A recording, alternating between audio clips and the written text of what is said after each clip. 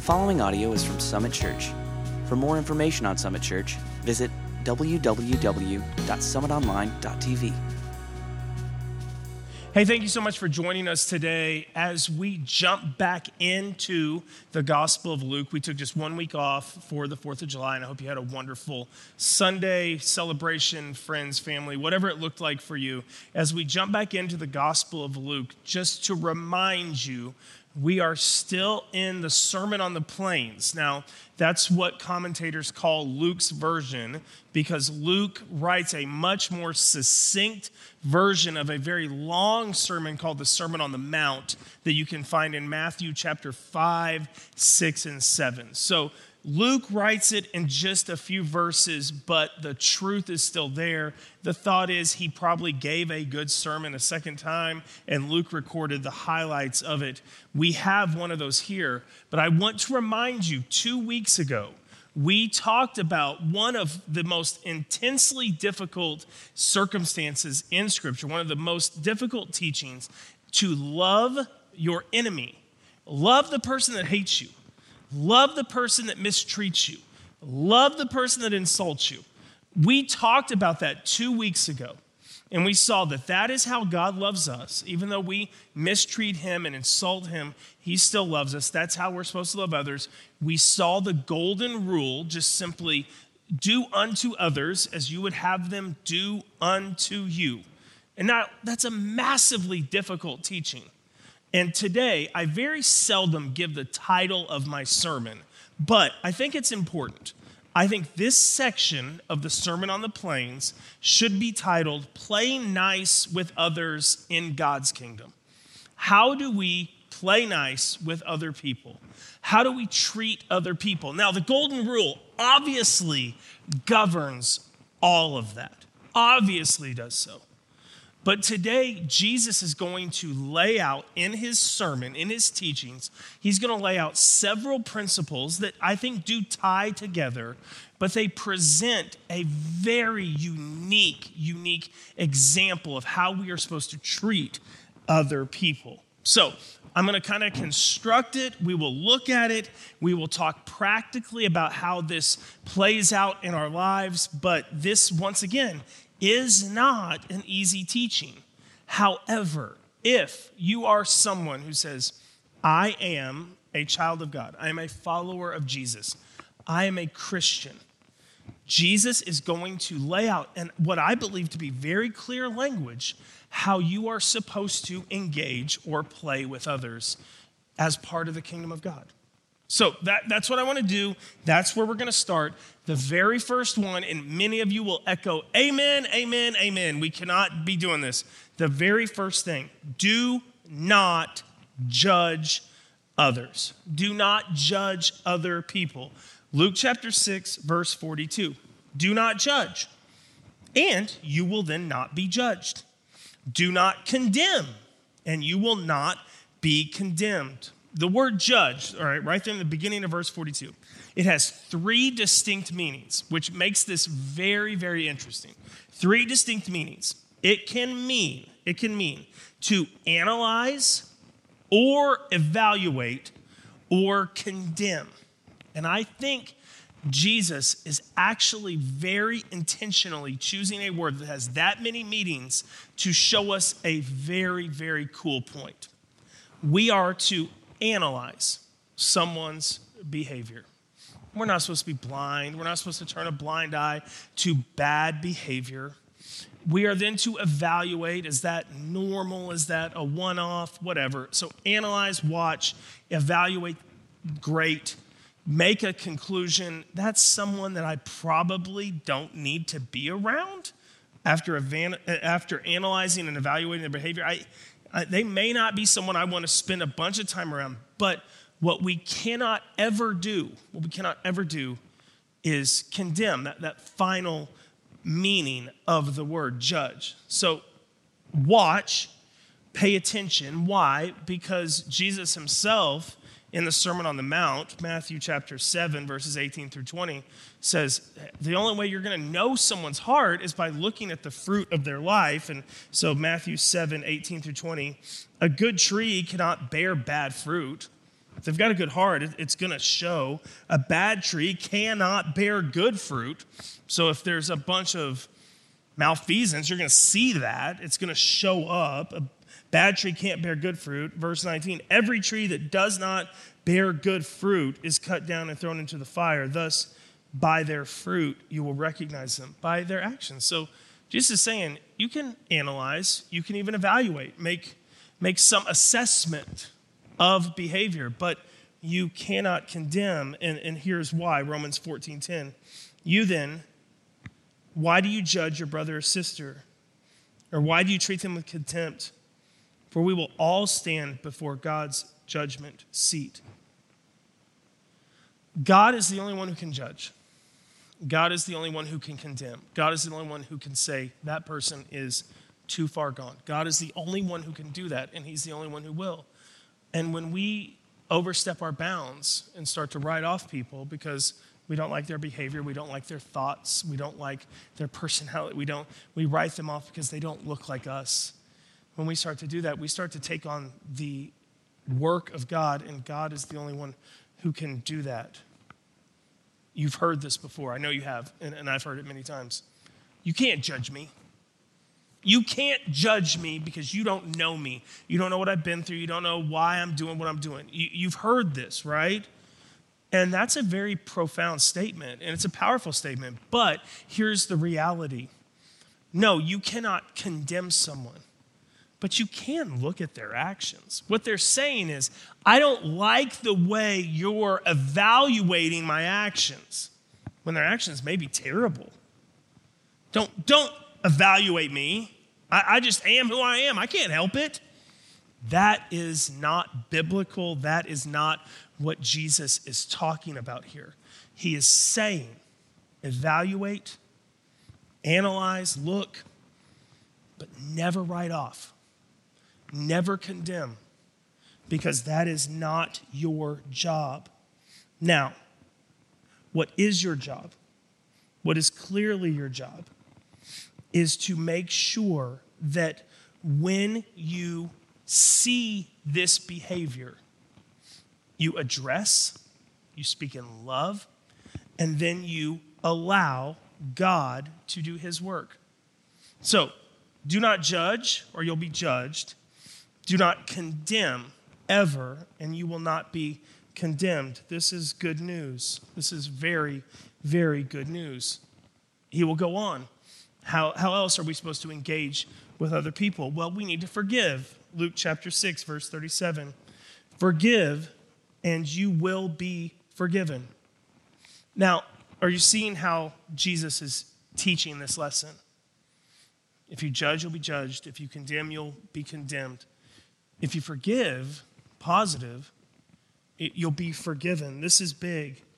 Now, what I see is that by forgiving someone else, by affording them the same grace that God has afforded you, he will pour out his mercy on you. And that's exactly what Jesus says next. It's beautifully poetic, actually, what he says in verse 38. Give, and it will be given to you. Give forgiveness. Give forgiveness, and it will be given to you. With a good measure, pressed down to make sure it's appropriate, shaken together, running over, and it will be poured into your lap. It will be lavished upon you. Forgive, and that measure of forgiveness will be given to you. For with the measure you use, it will be measured to you. With how merciful you are, God will in turn then respond mercifully to you.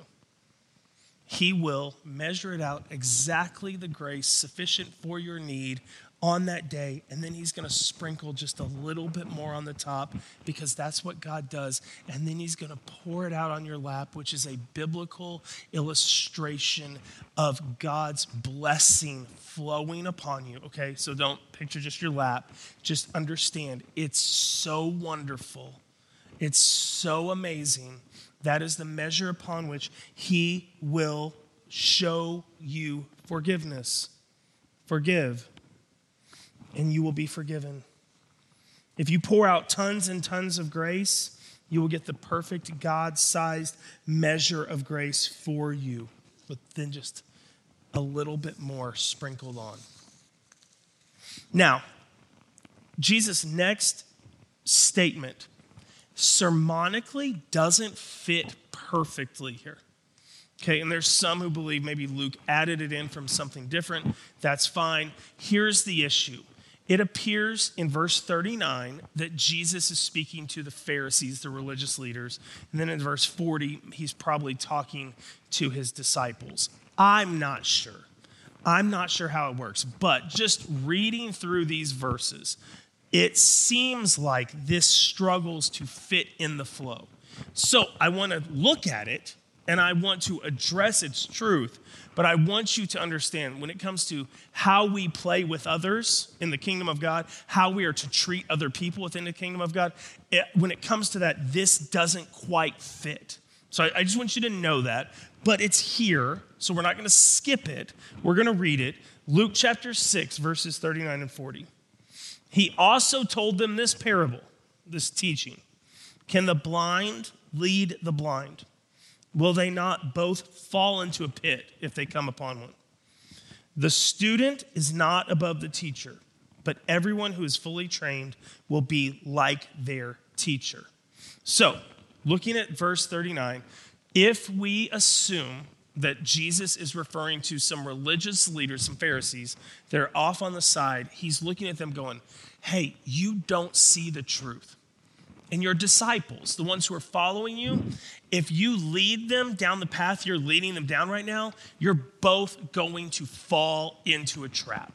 You're going to fall into a trap of moralism, legalism. You're going to fall into a trap of non-truth. Because you, as a disciple of one of these religious leaders, are being led by someone who doesn't know the truth.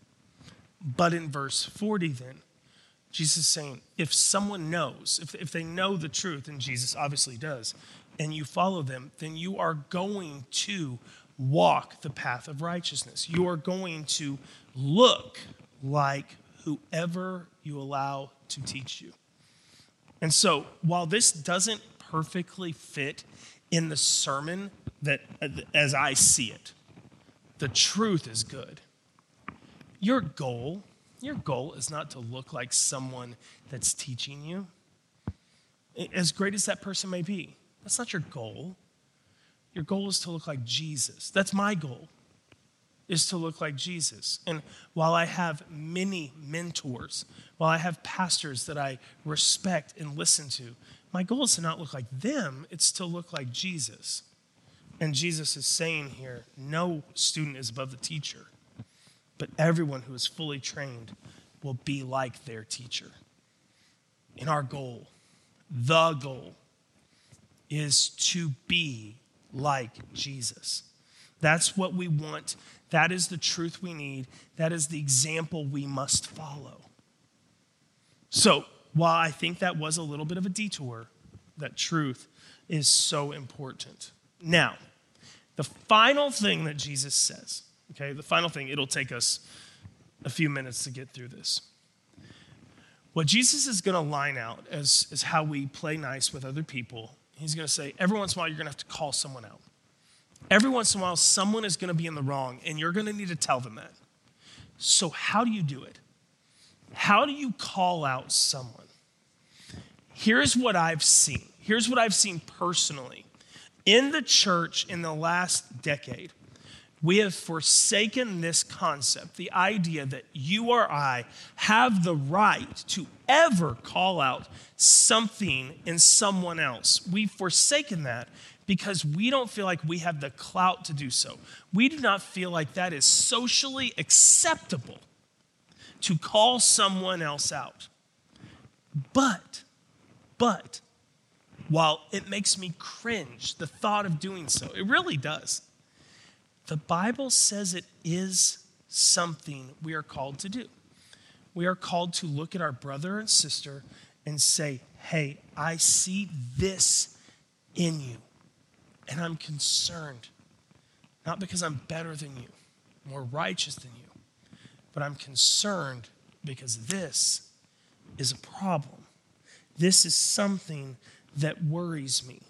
To call someone out in love is biblical. Galatians 6, verse 1. Brothers and sisters, if someone is caught in sin, you who live by the Spirit should restore. Huge. Underline that in your Bible, wherever you're at. Make a note. If someone is caught in sin, you who live by the Spirit should restore that person gently. Restoration. But watch out. Watch yourself as you may be tempted. Tempted how?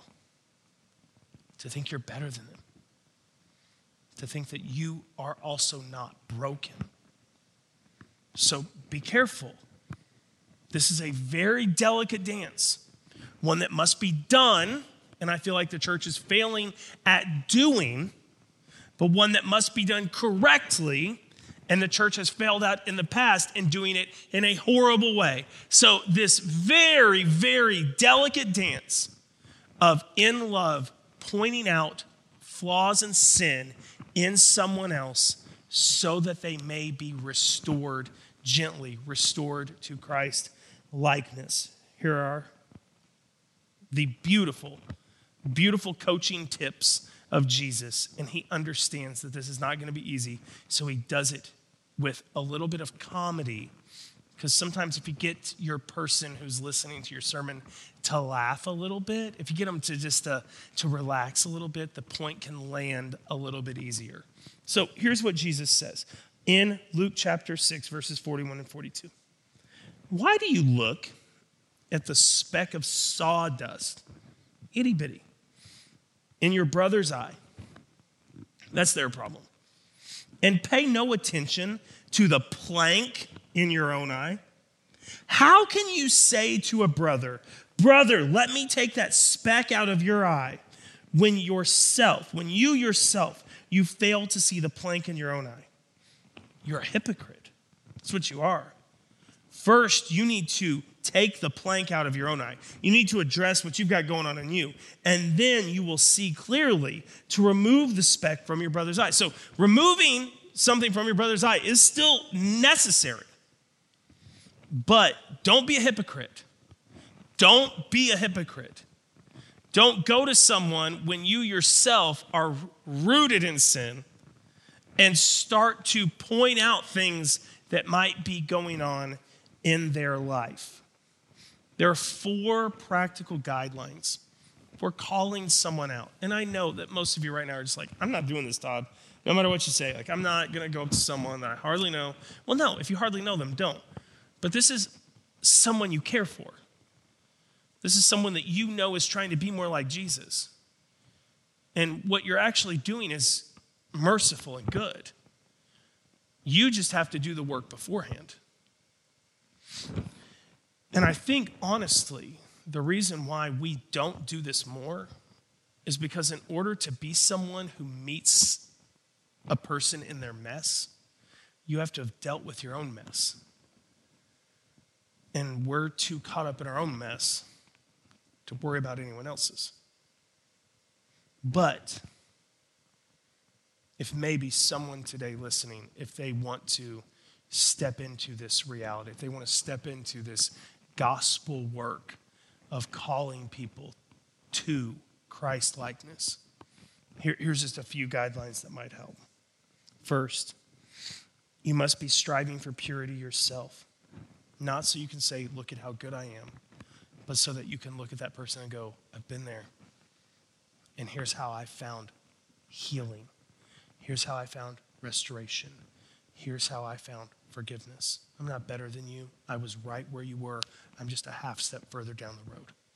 The first thing to be someone who looks at the speck in their brother or sister's eye is you must be pursuing purity for yourself. Number 2, remember what God does to lead his children to repentance. He does not yell, scream, fight, kick, make a scene. No, here's what leads to repentance. His kindness, his tolerance, and his patience. If that is what God does for us because he is for us, and if that's where God meets us with kindness, tolerance, and patience, then that is exactly how we are to go to our brother and sister, with kindness, tolerance, and patience. Just like God does, which leads to repentance. We must do that. Number 3, remember the golden rule from 2 weeks ago. It's really on display here. If you are going to step into someone's life and say, hey, I see this, and it causes me hurt to know that you're hurting in this way. And I think if you would allow God to address this, it would radically transform your life.